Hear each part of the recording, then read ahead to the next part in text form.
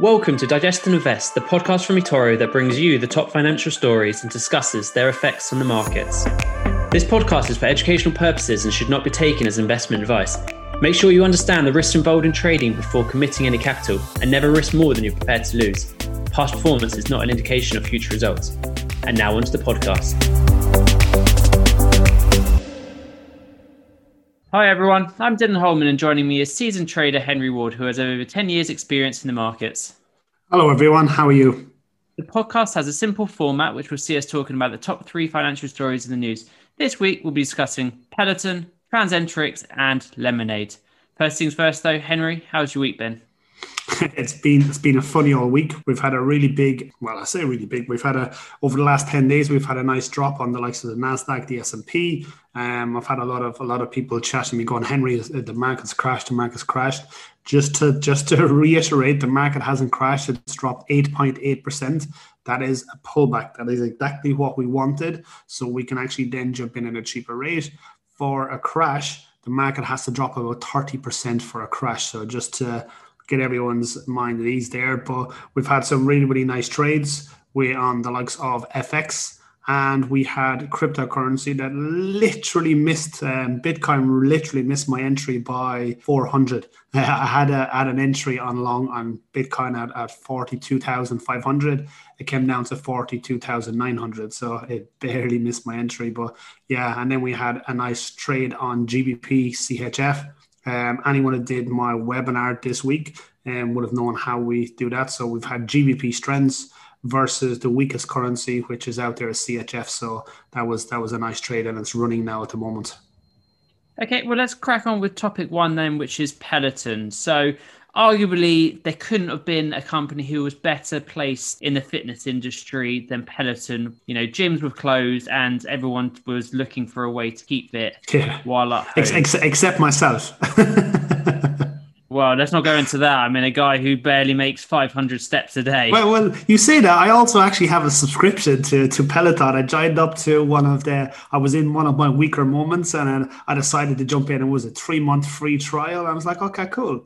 Now I'm paying the subscription. Well, they have 3.1 million members currently, and you were one of those for 3 months anyway.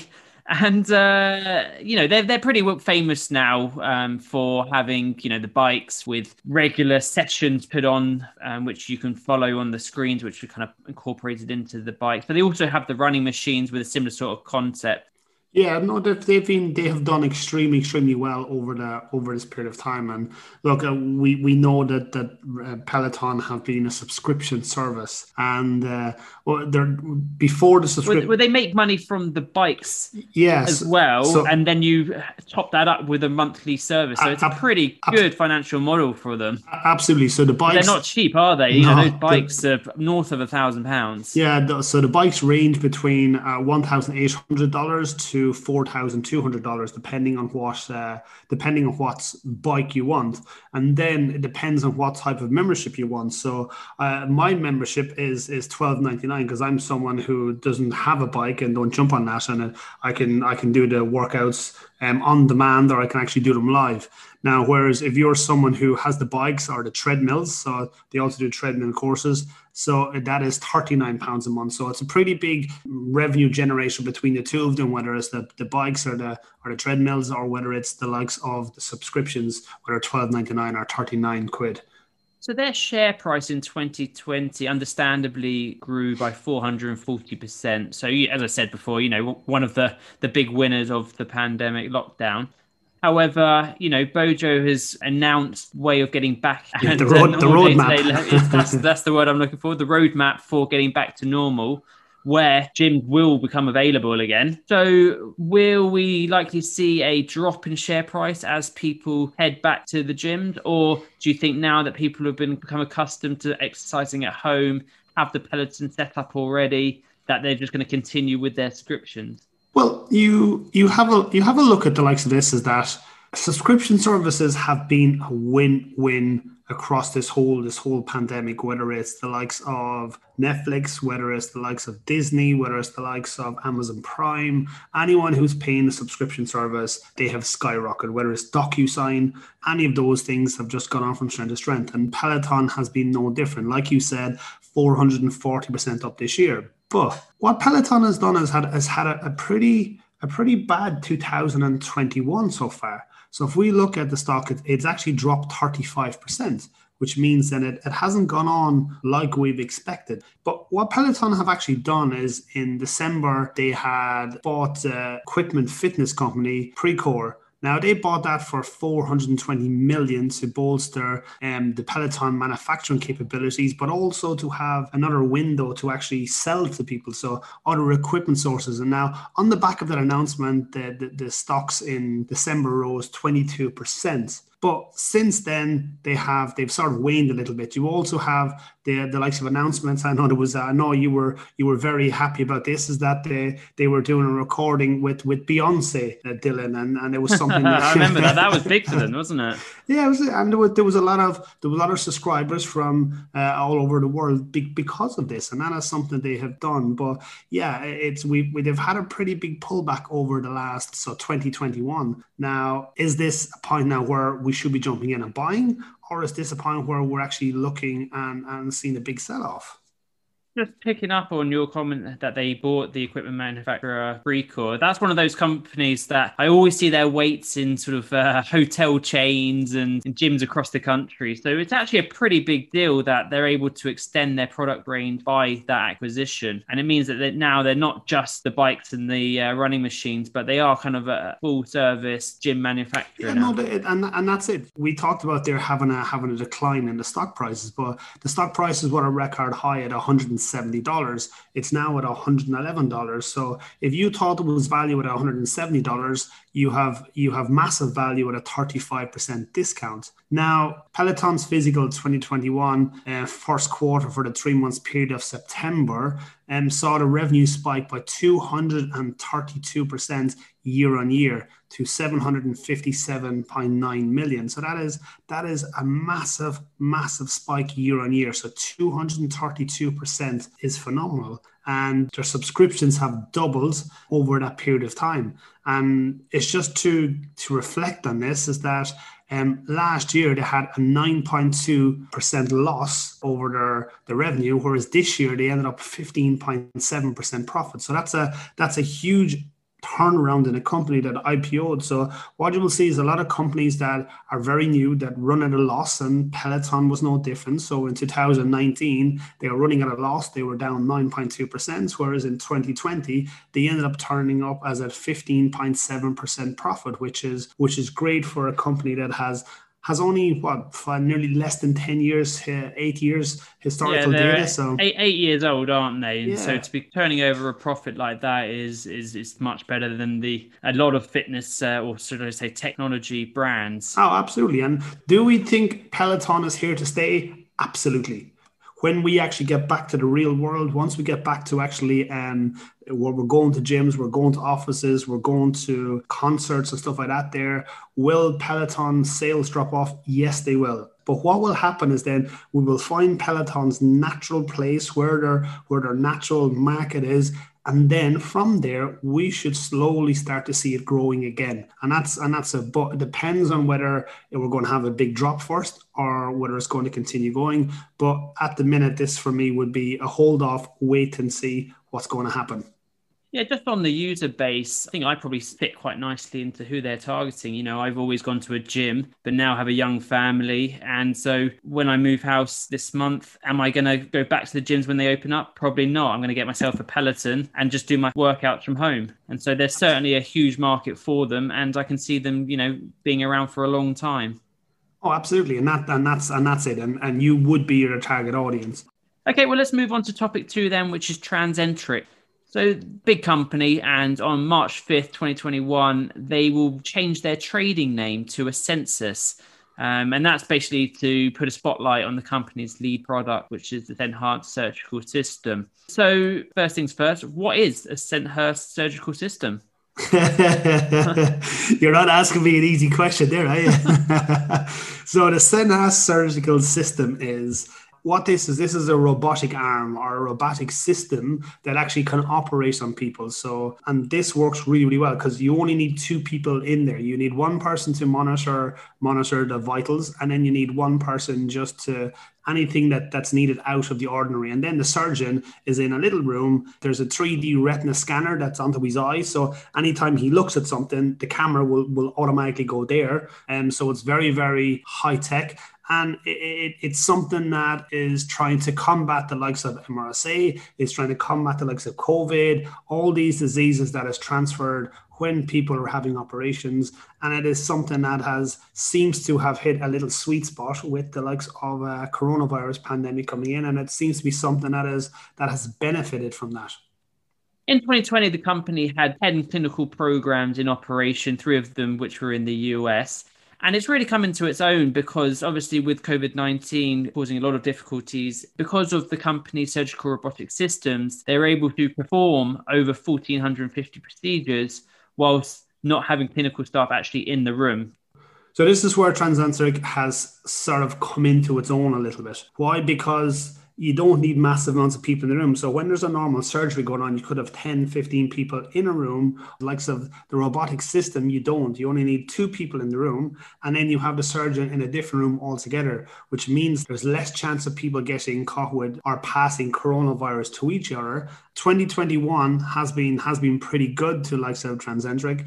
But if we look at 2020, it has a cash revenue stream of 17.5 million in cash. Now, it's already raised 100 million already for 2021 as well. So with these extra resources, with what's going on in the world, we would expect the likes of this company to potentially kick on a little bit. Now, in 2018, it was at a massive high. Now, we don't want the same thing to happen again. So we'd like this to grow nice and slowly. Well, yeah, if we look at the share price, you said in 2018 it was at a massive high. So the value was $91 a share, and it's now at $3.7 a share. So what happened back then for it to be at such a high amount? Yeah, but so since then it has dropped 97%. Okay. Now there have been a few reasons why this is that. Now, one is that people have jumped on the bandwagon. So it was something that was completely different. It was sort of looking at it going, this is doing really, really well. But when you look into it a little bit more detail, is the company is not profitable. It's a bit like when we talk about Peleton earlier on. Peleton has run in 7 years, but 7 of those years haven't been profitable. Now, this year it's profitable, or 2020 it's profitable, but the previous 7 years it wasn't. And it's the same with TransEnterix. It hasn't been a profitable company. So for it to go from, say, $1 or $2 the whole way up to $90 or $91, that's a huge moment. It's a huge run. And problem is that it didn't back up, the revenue didn't back up what was going on. Now at £3.70, revenue backs it up. So the money that they're making, yes, they're not successful, they're not profitable yet, but if we look at it, they're growing 56% year on year over the last 8 years. So the thing is that they are growing much quicker than other companies that are not profitable. And if this continues, you would expect them over the next year or maybe 2 years to become quite profitable. So the way I would explain this is a bit like a penny stock. You would buy it with a small amount of cash, maybe 1%, maybe even less of your account, and then buy it and just hold. So it's much more high risk. Yeah, because we generally, for instance, the last stock I bought was PayPal. Now, PayPal is running nicely. It's in an upward trend for the last 4 or 5 years. It's consistently making money. Revenue is good. It's outperforming the consensus. It's on an upward trajectory. You know what I mean? Everything points for it to continue growing. Whereas this has dropped from $91 down to 3.7 quid per share. It's a huge drop. But over the last 6 months, it's had a pretty decent rise. And what we want is this to slowly grow. So I would like to see this potentially by the end of 21 to grow to say $30. And then at the end of 22, potentially grow to $60. And then 2023 to grow to $90. I don't want to go like I did last time, just skyrocket up to $91 and then drop again. And that's the idea. So it's not that it's high risk. it's just a completely different play. So we're going and placing a complete different strategy to what we normally would do. And once you put your stop losses in the correct places, then it becomes less risky anyway, because if you put it pretty tight to what you're But buying in at, then the it thing about it is limits. if you risk 1% of your account, you don't need a stop loss on this because you have a natural stop loss of the stock can only go to zero, which means then if you risk 1% of your accounts, then you can't lose any more. But if you go in and put 10, 20, 30% of your account on a trade, then you have to put your stop loss at 1%. So I don't ever recommend anyone risk any more than 1%.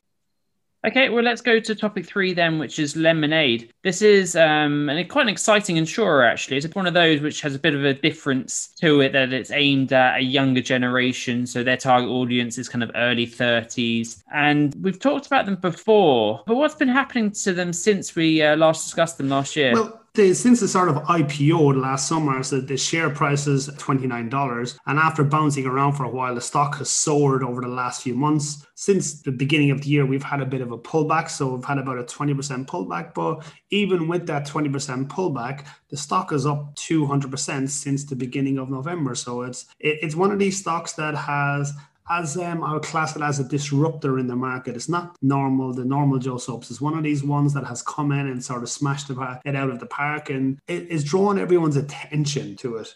I must admit, I didn't know too much about Lemonade before we did these podcasts. And so, what markets are they active in? Well, look, they're pretty global, but their biggest market is the US as normal.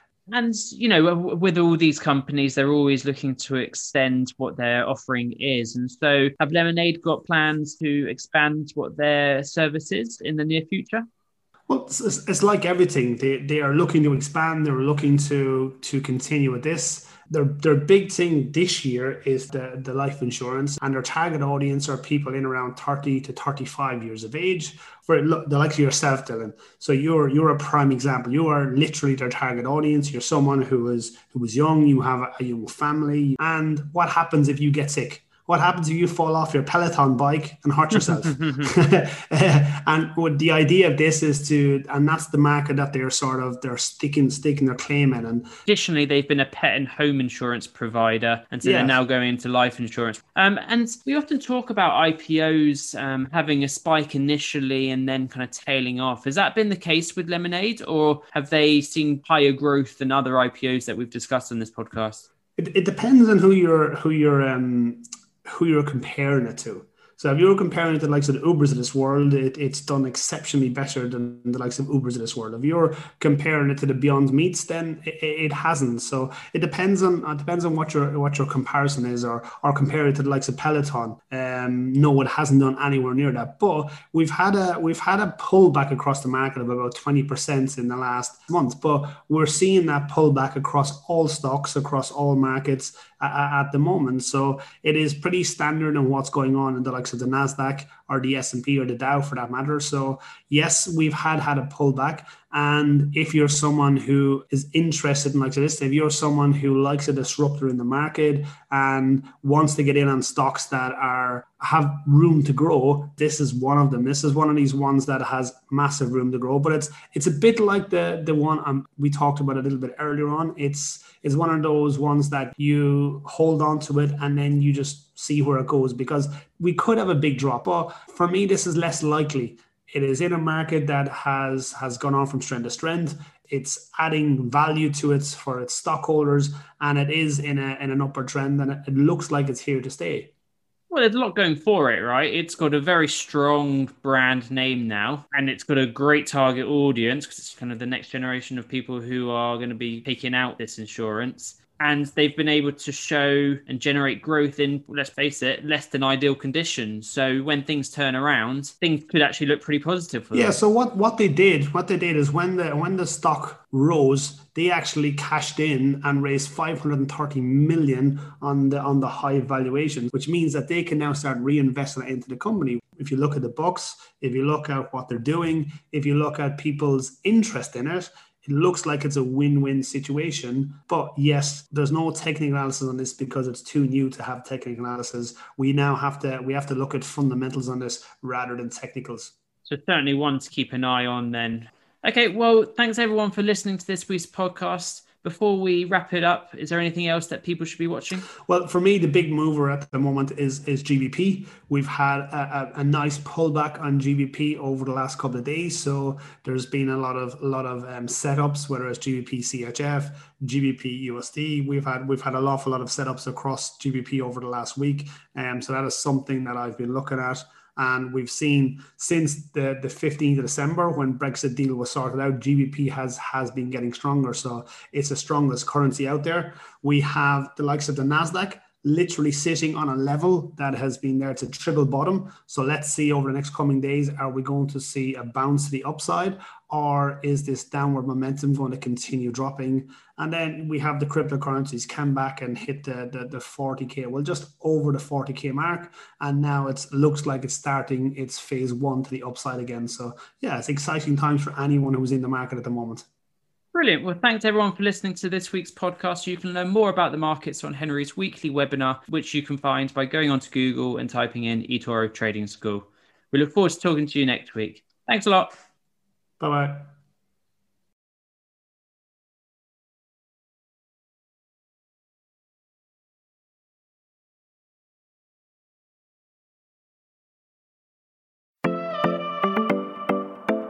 You've been listening to Digest and Invest by eToro. For more information, visit eToro.com.